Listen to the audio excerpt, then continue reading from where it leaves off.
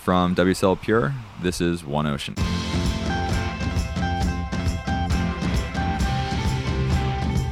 Hey everyone, Reese here, and hoping this finds you safe, healthy, washing your hands, and staying home, shredding later, wherever you're listening amidst this global pandemic. Whether COVID-19 is affecting you or someone you know directly, I know it's a difficult time for many. There's a balance we all have to strike of letting ourselves actually feel our feelings while at the same time keeping things in perspective. Lately, I've found myself equally touched and inspired by the likes of the poet Rupi Kaur and former Navy SEAL David Goggins.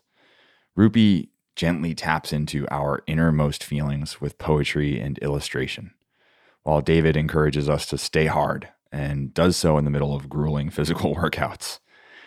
There are two very different deliveries, but to me, they are two sides of the same human coin. We must know and address our feelings in all this, whatever they are, while not letting it stop us completely in our tracks. We must find a way forward together.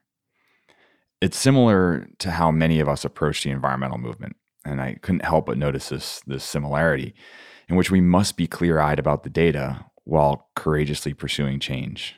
One environmental leader I know of who embodies this balance is Hugo Tagholm. Hugo is the CEO of Surfers Against Sewage, and he's our guest this week. We sat down for this conversation actually a while back, before the quarantine and before physical distancing, and we spoke about the 30 years of disruptive change Surfers Against Sewage has made in the UK. It was a really great conversation, and I'm happy to share with you my chat with Hugo Tagholm. Hugo, great to sit down with you, man. Yeah, well, thanks for having me. I'm stoked to be here in Santa Monica with the World Surf League. Yeah, you're far from home, huh? I am far from Cornwall. Very far from Cornwall. Hugo, I can intro you and I can say who you are, but without going into your title or Surfers Against Sewage, who are you? How do you define yourself? I'm an environmentalist and a surfer, probably an environmentalist first, and a very average surfer, but I love riding waves. It's good to get that off your chest off the bat. Yeah, people sometimes expect me to be some sort of ripper, and I'm possibly not. I always have to clarify to people, especially in the ocean conservation space, who aren't connected to surfing. They're like, "Oh, you're in pro surfing, like, you must rip." I'm like, no, yeah. I definitely don't. And since starting working in professional surfing, I have recalibrated my thoughts of my surfing ability even lower. I've re-ranked myself to the bottom quartile. Yeah. I started at the bottom. I remain at the bottom. I think I was getting cocky for a while on the East Coast. I was like, I'm doing okay. I'm average. And now I'm like, no, I'm far below average. But yeah, so I mean, and I live in Cornwall, but I'm a Londoner originally. And that's where I started my career, working with charities. And I took over at SAS about 10 years ago, actually 2008. And it's been an incredible journey since then. So tell us about Surfers Against Sewage. Well, Surfers Against Sewage is an incredible organization that's been going for 30 years. This year's our 30th anniversary. Wow, that's incredible. And congratulations. Thank you. Yeah, and it's an organization that I became fascinated in back in 1991. And that was the sort of first year of its sort of operation. And it was set up, as the name suggests, to fight against the then chronic sewage pollution that was being pumped into the ocean around the UK.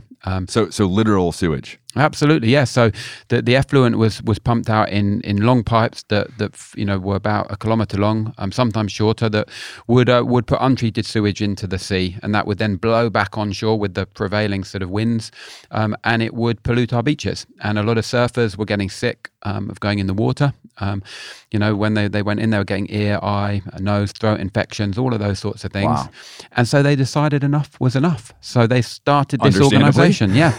And it was a decade, the 1990s was a decade of sort of radical activism, similar to what we're seeing now with the climate strikes and all of those things. It was a decade when people were chaining themselves to ancient trees to stop them being felled. They were chaining themselves to railings to stop bypass roads being built around towns. There were people demonstrating and rioting in London because of taxation. And there were surfers going, we don't want sewage in the sea. And they pointed towards new legislation that was coming in from Europe. And 30 years later, we see a much cleaner bill of health for our ocean in the UK thanks to this campaigning. That's so awesome. I love success stories like that, right? Like knowing that people can stand up and protect a place, similar to the way that many communities have done around the world. But it's a particularly awesome story for you guys and where you are. Absolutely. And the guys and girls that founded the organization back then, they did a great job. They took to the streets with their gas masks, their slogan surfboards, their inflatable turd. They went to the streets of London, to Manchester, to the beaches of Cornwall, the Northeast, all over the country to really raise awareness about this issue. And, back then, only about 25% of our beaches would have passed the minimum standards. And today, about 98.5% past those standards. So an incredible success story for people, people power, great for people and great for planet. And that's what we're all about. We're an organization that is really that nexus, people and planet coming together to talk about a sustainable future. That's super cool. Now, I think one thing that, sort of narrow-mindedly sitting here in Southern California, or maybe for others in the rest of the world, they'd go, wait, there's surfing in the United Kingdom? There's surfing there? I mean, listen, coming from the Northeast and living in New York City, people always used to be like, wait, you can surf in New York City? I'm like, yeah, Rockaway Beach. It's amazing. Yeah. I think my immediate response to that is, shh. Nope, no waves. No nothing, waves. Yeah, never visit. It's very, very sort of average. No, we get really good waves. Of course, like anywhere, it's, it can be fickle. We can get really good runs of waves. We've got good beach breaks, particularly, but there's some good reef breaks too around the country. Scotland's incredible. Cornwall's really good. There's some good waves around Wales. So there's some amazing breaks. This year started very, very well. We got a long run of super fun waves, head and a half, day after day offshore, what most people really, really like. Yeah. But I think what's important too is to remember that with a lot of these environmental groups, even if surfing is a component of it, it doesn't matter. And I think one of the things that you all embrace is not just surfers, not just sewage. So I imagine, with the UK, you've got beaches and coastline everywhere. Who cares if you're a surfer? People can still be involved with Surfers Against Sewage. It's more of the movement, right? Absolutely. And, we started talking about the beginning of SAS with the sewage issue, and our name doesn't describe us anymore and what we do. So we're a broad marine conservation charity that's grounded in grassroots activism, grounded in people's relationship with the sea, whether that's surfing or swimming or walking along beaches or sailing, whatever it might be, but particularly surfing. And we work on lots of issues. We work on plastic pollution, we work on climate change, we work on marine protected areas, and still on water quality issues. There's still a lot of underlying problems in the UK and around the world on that. So we've got a broad remit, and we work with a lot of people. We work with about 100,000 volunteers at the beachfront every year who contribute about 400,000 hours of volunteering time to protecting beaches for everyone. And we build a whole sort of program of people working in communities to rid themselves of single-use plastics.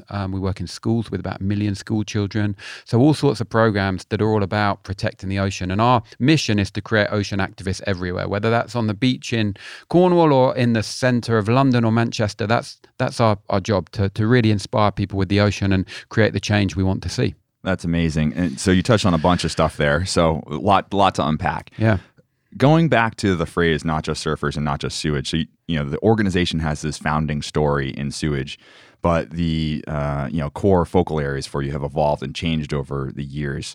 Like you said, kind of sewage or plastic is the new sewage. I know that's one of the phrases you guys kind of use on your website. So one, is that really challenging to kind of change the message because people then go, wait a second, I thought you were sewage, plastic, climate. Is that challenging, or is that just overall sort of saying we're recognizing what the new threats are and adapting to them? Because as a small organization, you have to be really smart with your resources. And we've talked before about scope creep and trying to be too broad to too many things. Yeah. And so I imagine that's quite a challenge as an organization. It's really, really challenging. And it's my most frequently asked question. Why don't you change the name?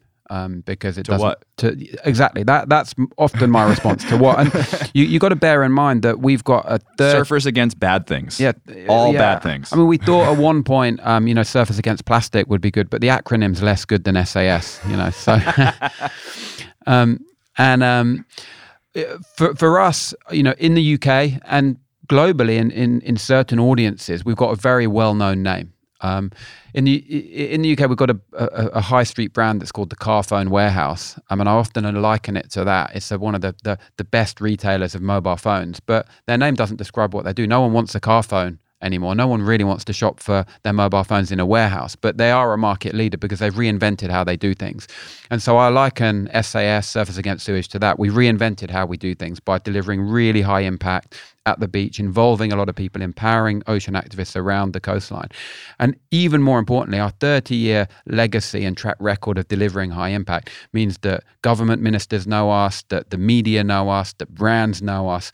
So we're not a household name, but we're very well known in the UK. And what I'm picking up on here in this discussion is your awareness of brand and how important that is, right? Like, you guys are pretty savvy. The brand is on point. You also have really strong messaging that kind of harkens back to your activist roots. Some of the campaigns I've seen have been very creative, very well executed. They're also not afraid to be edgy, especially in a country who's known to have a motto that is keep calm and carry on, right? And we don't stir the pot. We kind of all just do our thing. But I actually have been very impressed with your messages. Like, no, we're activists. We're going to be out there and put it in your face and say, plastic is sewage, and what's this crazy creature from the deep? So you're highly aware of brand and marketing message. Yeah, I think it's vital. You got to cut through with that. I think one of the greatest potential pitfalls for organizations and brands is when they become too anodyne, when they haven't got a personality, when they don't have a distinct sort of point of difference. And we are an ocean activist organization. We're there to campaign. We're there to create change. And the theory of change is quite simple. Let's inspire and empower a lot of people, whether it's on the beach through beach cleanups, whether it's through our Plastic-Free Communities program, whether it's through our water quality program or demonstrations we do in Westminster in London. And let's connect all of that voice together and aim it at the people who can create change, the government departments, the big brands we need to speak to stop plastic ending up on our beaches. So that's the theory of change. It's quite simple. Let's get a lot of people together, get that common voice, that common cause, and then point that at normally the legislation we want to see. And I would say, so it sounds like, you've got the brand side dialed in, the awareness, the savvy on the campaign side. But I think a really important element, and I want to make sure we dive into this, is the people organizing and the community aspect. And you've mentioned Plastic-Free Communities a couple times, and I'm a big fan of this because it really is kind of a toolkit that you've put out there. And I think what you do through that program is empower people to take the reins in their community and go to being plastic-free. Is that a fair assessment of like what you're trying to do? And maybe you want to share with people a little bit more about Plastic-Free Communities, because maybe there's someone listening who isn't getting the Surfers Against Sewage message because they're somewhere else in the world, but they could take the Plastic-Free Community Toolkit and use it in their local. Absolutely, yeah. We realized back in sort of 2015, 16 that not everyone was as fortunate as you or I, Reese, and they don't all live by a beautiful beach where they can go and do a beach cleanup, which feels really good because you've got this lovely environment, you want to care for it, it's where you might go surfing a lot. So a lot of our supporters live in cities and towns where the sort of activity of picking up plastic pollution isn't quite so attractive. Walking along a highway or a busy street, and picking up that plastic. So that's a great call out on beach cleanups. Like at the end of the day, the worst case of a beach cleanup is you're still at the beach. You're still taking a walk on a beach, and it's still really nice. Absolutely, and we also like a sidewalk cleanup wouldn't be as fun if we went to downtown LA and just picked up the sidewalk. It doesn't have the same thing. Cities are beautiful, and they can be. Don't get me wrong. I hope I'm not offending anyone, but look, beaches have that advantage. I think everything's got its pros and cons. I love cities, I love the beach, and they've both got their good and bad to them. But we realized people not only couldn't necessarily participate in that sort of beach cleanup activity everywhere, but also that people wanted to start to address the plastic pollution problem further up the chain. They wanted to look at their own plastic footprint, their community's plastic footprint, and take action.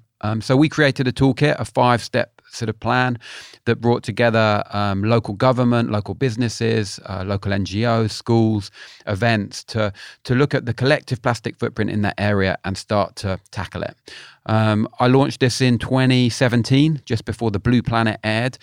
And we had what we thought was a really ambitious target to get 125 communities by 2020. And this year we've got 700 communities already.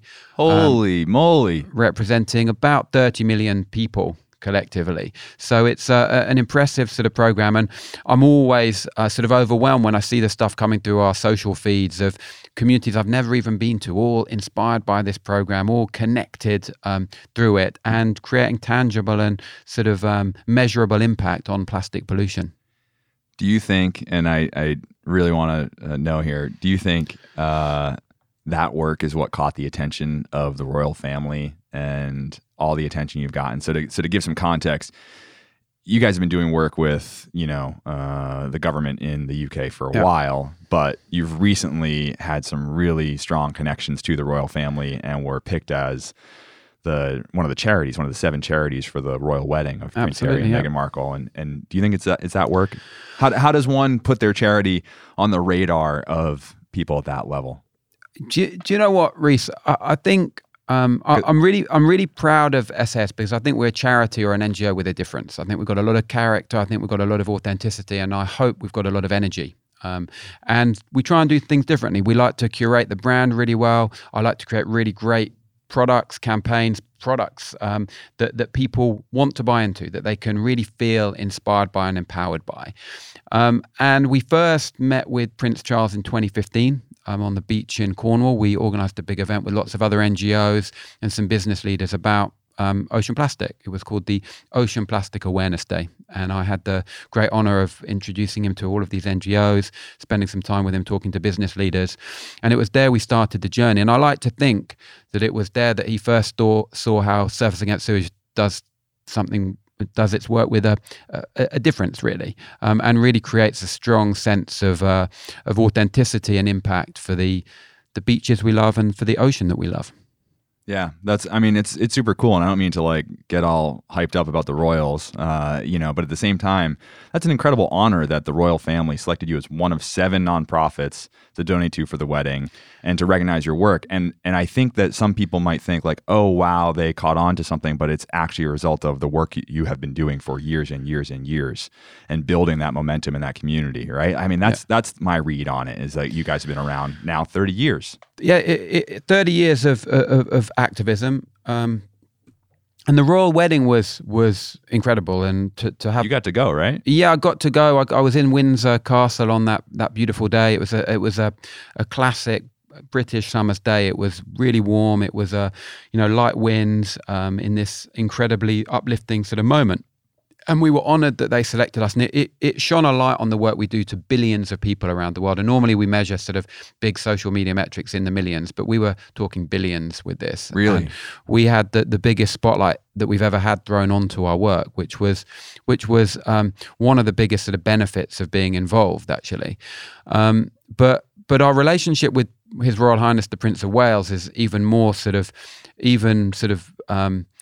more impactful for us. He's got a sort of 4 or 5 decades of being a leader on talking about environmental issues. He was talking about plastic pollution 40, 50 years ago. He was talking about genetically modified crops, that long ago. He's talking about all sorts of issues that are now a common currency in the sort of public domain. And so we're really proud of the association with His Royal Highness, and we're about to meet with him. He's going to be our patron, which is an incredible honor too. So we're seeing him in just 4 days' time. He's coming down to Cornwall to meet some of our team, to meet some of our major sort of supporters and partners. Reese, you were invited, but I know you can't make it. Sadly, it's a long ways away. I'm very honored that you've invited me to a number of events across the pond and the nation to get to, and I really appreciate it. I can't always make it, but I am rooting for you from afar. It's pretty incredible. So we're really proud, and it's incredible. And I didn't think back in 2008 when I took over at SAS, when the organization was in a sort of not an incredible state back then. I didn't think quite that we'd end up doing the sort of royal wedding, that we'd start to influence on so much legislative change on plastics, and that we'd have the patronage of the future sort of King of England, really. So an amazing journey, and one that continues to grow in this new decade, the UN Decade of Ocean Science for Sustainable Development and the UN Decade of Habitat Restoration. So a really crucial decade to actually try and deliver thriving oceans again, to try and protect nature, to try and give it a chance to rebound. Because we know that when we do that, it can recover quite quickly. We see it with strong legislation on protecting whales, where we see humpback whale populations rebounding, blue whale populations rebounding. When we've got heavily sort of marine protected areas, we see biomass increasing. So all of these sorts of things we need to see much more of, and we need to stop the inflow of materials like plastics into our special ocean. What's the current state in the UK of some of this legislature? So I know that Europe has been great and getting really progressive on bans on plastic, et cetera. So what's the current picture? And then how is that going to change, or will it be impacted by Brexit? Not to get too political, everybody. Don't freak out. But at the same time, I am curious. I mean, it's got to impact your plans for things. I think importantly, we can get political without saying which politics people should support necessarily. So we're an apolitical organization, but we are always working on a political agenda. We don't support one party or another. That's not our job to do. Our job is to support the environment and to call always, whoever's in power, whoever might get into power, always call for the best possible outcome for the environment, so we can have a thriving ocean and thriving people around it. That's our job. And Brexit does present dangers, but it can also present opportunities. We're going through a really interesting time on environmental legislation. We've got the Environment Bill going through Parliament at the moment. It's just had its second reading. And what's on that bill? What are the top issues on that bill? Plastic pollution, will be really tackled through that. So new interventions such as deposit return systems on plastic bottles could be included in there very, very strongly. So. Is there currently a container deposit in the There UK? isn't a container deposit at the moment. We've campaigned for a long time on that. We had a petition over the past couple of years that had about 350,000 people sign up to it. We took that to Downing Street on our plastic bottle battleship, which we sailed into the centre of London to talk about the need to protect our beaches from this source of plastic pollution. And the government has committed to that. That's great. It's going to take some time to design. So all of that will be in the Environment Bill. We've got bans. We've got extensions on plastic bag charges. We've got water quality legislation going in there to be able to fine water companies that are polluting our ocean in a big way. All of those sorts of things. And then the need to protect much more of nature too. So we're in a global sort of consensus that we need to protect 30% of our oceans over the next decade. And all of that sort of stuff will come into the Environment Bill. So it's being debated at the moment in the House of Commons, and then it will be in the House of Lords. So an exciting time, and we want to see some pretty tough legislation, because we know that the business as usual isn't working for the environment. All of the metrics are pointing in the wrong direction. We're seeing biodiversity decline. We're seeing horrendous impacts to our ocean. We're seeing horrendous impacts to terrestrial environments, and we really need to do much more to protect nature so it can thrive again. And it's not about conserving it with too much intervention. It's actually giving it space to breathe again.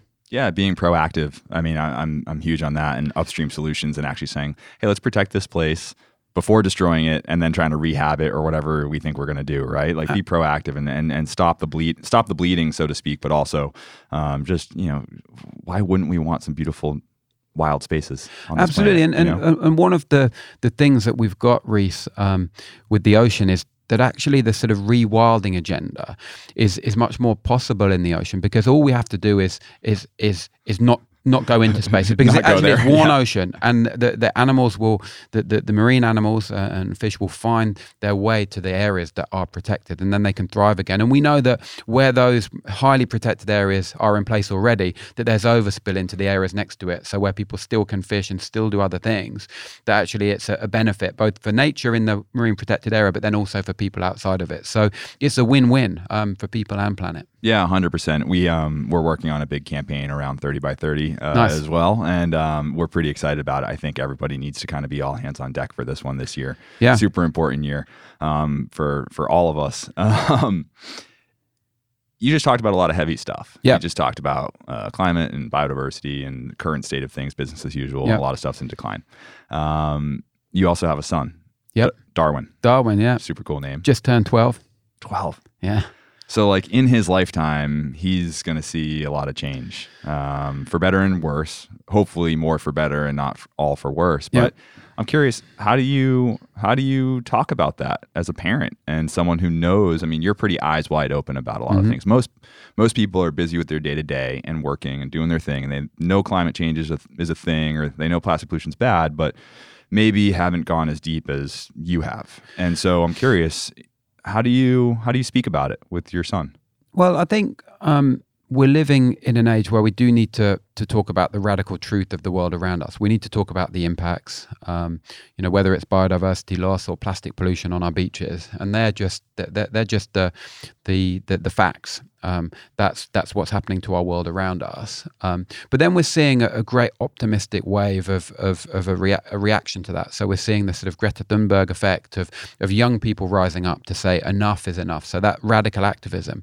But I do believe that we need to have and present a agenda of radical hope. We need to give people the tools to take action. We can't just talk about the doom and gloom. We need to empower them to do things, whether that's a beach cleanup and brand audits on the beach to hold the big brands to account, whether that's engaging people with their politicians so they can call for the change we want to see at the right legislative moments to truly protect our environment, whether it's getting people to campaign on local issues. All of these things are part of the radical hope agenda, because we do know that the solutions actually are there at our fingertips. We know that where we protect our ocean properly, it will rebound. We know that if we put the proper legislation in place to protect species, such as different species of whales or all whales, we know they can rebound. We know that where we have the right legislation on plastic, we can see a decline in plastic pollution. So all of these things are there. We know if we plant more trees, the right type of trees, we know that's going to be good. So ultimately, the solutions are there. We're just not necessarily seeing them or implementing them fast enough. But I think it's important that people look at the case studies that have worked around the world to draw on where nature is thriving once again and use that as inspiration. And as humans, hope is a big part of what we do. And really, we all will have hope until our last breath in this life, because we're there. We can still create change. Whilst we're here, we can all create change and be part of that positive change agenda. And so as a campaigner, I think you always need to be hopeful. You need to believe that you will see the world you want to create. And so you're really focusing on highlighting the helpers, right? You're kind of saying, look at these solutions, look at these ways that we can do good, positive things, especially in your dialogue with Darwin, I guess is what I'm asking. Yeah, I think... Does he ask about it, or is he just playing Fortnite like every other kid under 18 that I assume? He does like Fortnite. He's also actually really into his drumming, and he loves his surfing in the summertime, and he's really into his art at the moment. He's doing a lot of good art, so that's so cool. You know what? I think we're really lucky because we live in a beautiful part of the UK, Cornwall. Amazing beaches, some of the best I've seen, globally, really. And there's a lot of big, lovely nature still out there. And there is a lot of doom and gloom at the moment, but people can take a step outside and they can go to a beach, they can go to a mountain, they can go to a forest, and there's still a lot of really, really nice, beautiful stuff out there. So let's treasure the planet that we're on. Let's look at the sort of new baseline of what's around us, and let's protect that and put the things in place that can help, let it recover even more. Beautifully said. I'd love to get some advice from you for a few different archetypes here. Mm-hmm. For the person who is in their local community wondering, how can I do more? How can I help more? I feel like there are so many of these people in their community. They're like, I want to do more. I don't know what to do. Mm-hmm. What advice would you have for them? I think there's a lot of really great organizations out there who are there to help you on that journey. Not just Surfers Against Sewage, but the Surfrider Foundation, Save the Waves, Greenpeace, Friends of the Earth, loads of good organizations. And they have great campaigns. There are campaigns on the ground to go and pick up plastic pollution and monitor it. There are campaigns to connect with your local politician on the issues you care about. And all of them are looking for that voluntary support. They all need your voice, and they can all amplify your voice in the right direction. And that's really important. And they often know the techniques to get the attention of the right people. They know what sort of campaign action, what sort of demo, what sort of letter writing exercise, what sort of petition or email will have the desired effect at the right time. So put your trust in them, find the organization that represents you in the right way. Do your research. It might be a very local organization. It could be a national one. It could be an international one. Find the thing that feels right to you, that is working on the issues that you care about, and then give them your support, give them your voice. Maybe you make a donation to them, maybe you don't, or maybe you just want to sign their petition or join them on the streets of Washington, New York, London, wherever, to join the fight, because it's really our collective voices that can push on change in these times. And sometimes people underestimate the value and the importance of their individual voice. You know, your individual letter to your senator or your MP is a very powerful thing. And it's not always numbers. It's not always social media numbers they need. Your personal story, that emotional, visceral story, that authentic story of your connection with the environment, or your connection with people in your community, or your view on the issue, can be a really powerful tool. And it can sometimes just take one letter phrased in the right way that could open the eyes of the person who can create the change you want to see. 100%. I mean, think about the youth climate strikes. It started with one young girl. Absolutely. And now you look at the movement, right? So taking that advice now, let's think about all the nonprofits that are out there, whether they're Surf Enviro or Ocean or whatever it is. What advice do you have for, you've been in the nonprofit space now for a long time. Mm-hmm. What advice do you have for those people working in nonprofits and how to be successful in that field? Is there some top level advice that keeps you sane, keeps you successful? Yeah, there probably is. I mean, I would say a few things. Is one, getting into Surfers Against Sewage. I started as just an activist. I started as a member. Actually, my first interaction was back in 1991. I took part in a surf competition called Surf to Save in Cornwall that supported Friends of the Earth, Greenpeace, and the then sort of nascent Surfers Against Sewage. And I was a bodyboarder back then. That's probably a bad thing to say. Oh, interview over. Yeah. I thought that might happen. No, we're messing. Bodyboarders are totally welcome. It was like the heyday of the Mike Stewart, the Ben Severson sort of era, and I took part in this competition, and it was there that I first met some of the founding sort of members of SAS, and then I sort of carried on with the journey. I went out on demos with gas masks and surfboards. I became a regional rep, and alongside my career in London, did lots of things on funding and support, and then this sort of opportunity came up, and I took it. And I'm sort of a really firm believer on understanding how to take sort of positive risks in your job. You've got to take risks. You've got to be able to put your neck on the line. Definitely. And you've got to be able to be accountable for that. And that's really important in anyone's career. You've got to know what decisions you own and how you own them. You've got to be able to face up to your mistakes and learn from them and celebrate your successes when you have a success. But some of the biggest and best things that I've had in my career are actually my mistakes, in a way, the things where I failed and I've had to adjust my own sort of strategy and tactics, and look for advice and support in other areas. So that would be my advice. Fantastic. All right. One more, last question. Mm-hmm. And I'm stealing this from Ace Buchan. Ace recently hosted an episode for us and came up with a great final question that I think I'm going to have to steal for all episodes going forward. But you're I'm happy with that. And weirdly, I sort of surf quite similarly to Ace, so yeah, me too, totally. If you had a chance to take anyone in the world, political leader, environmental leader, business leaders, anybody, for a surf or out in nature in general, maybe they don't surf, but if you're taking them to the ocean, right?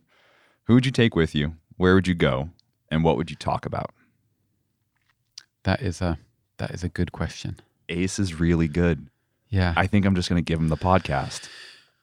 Who would I take surfing? I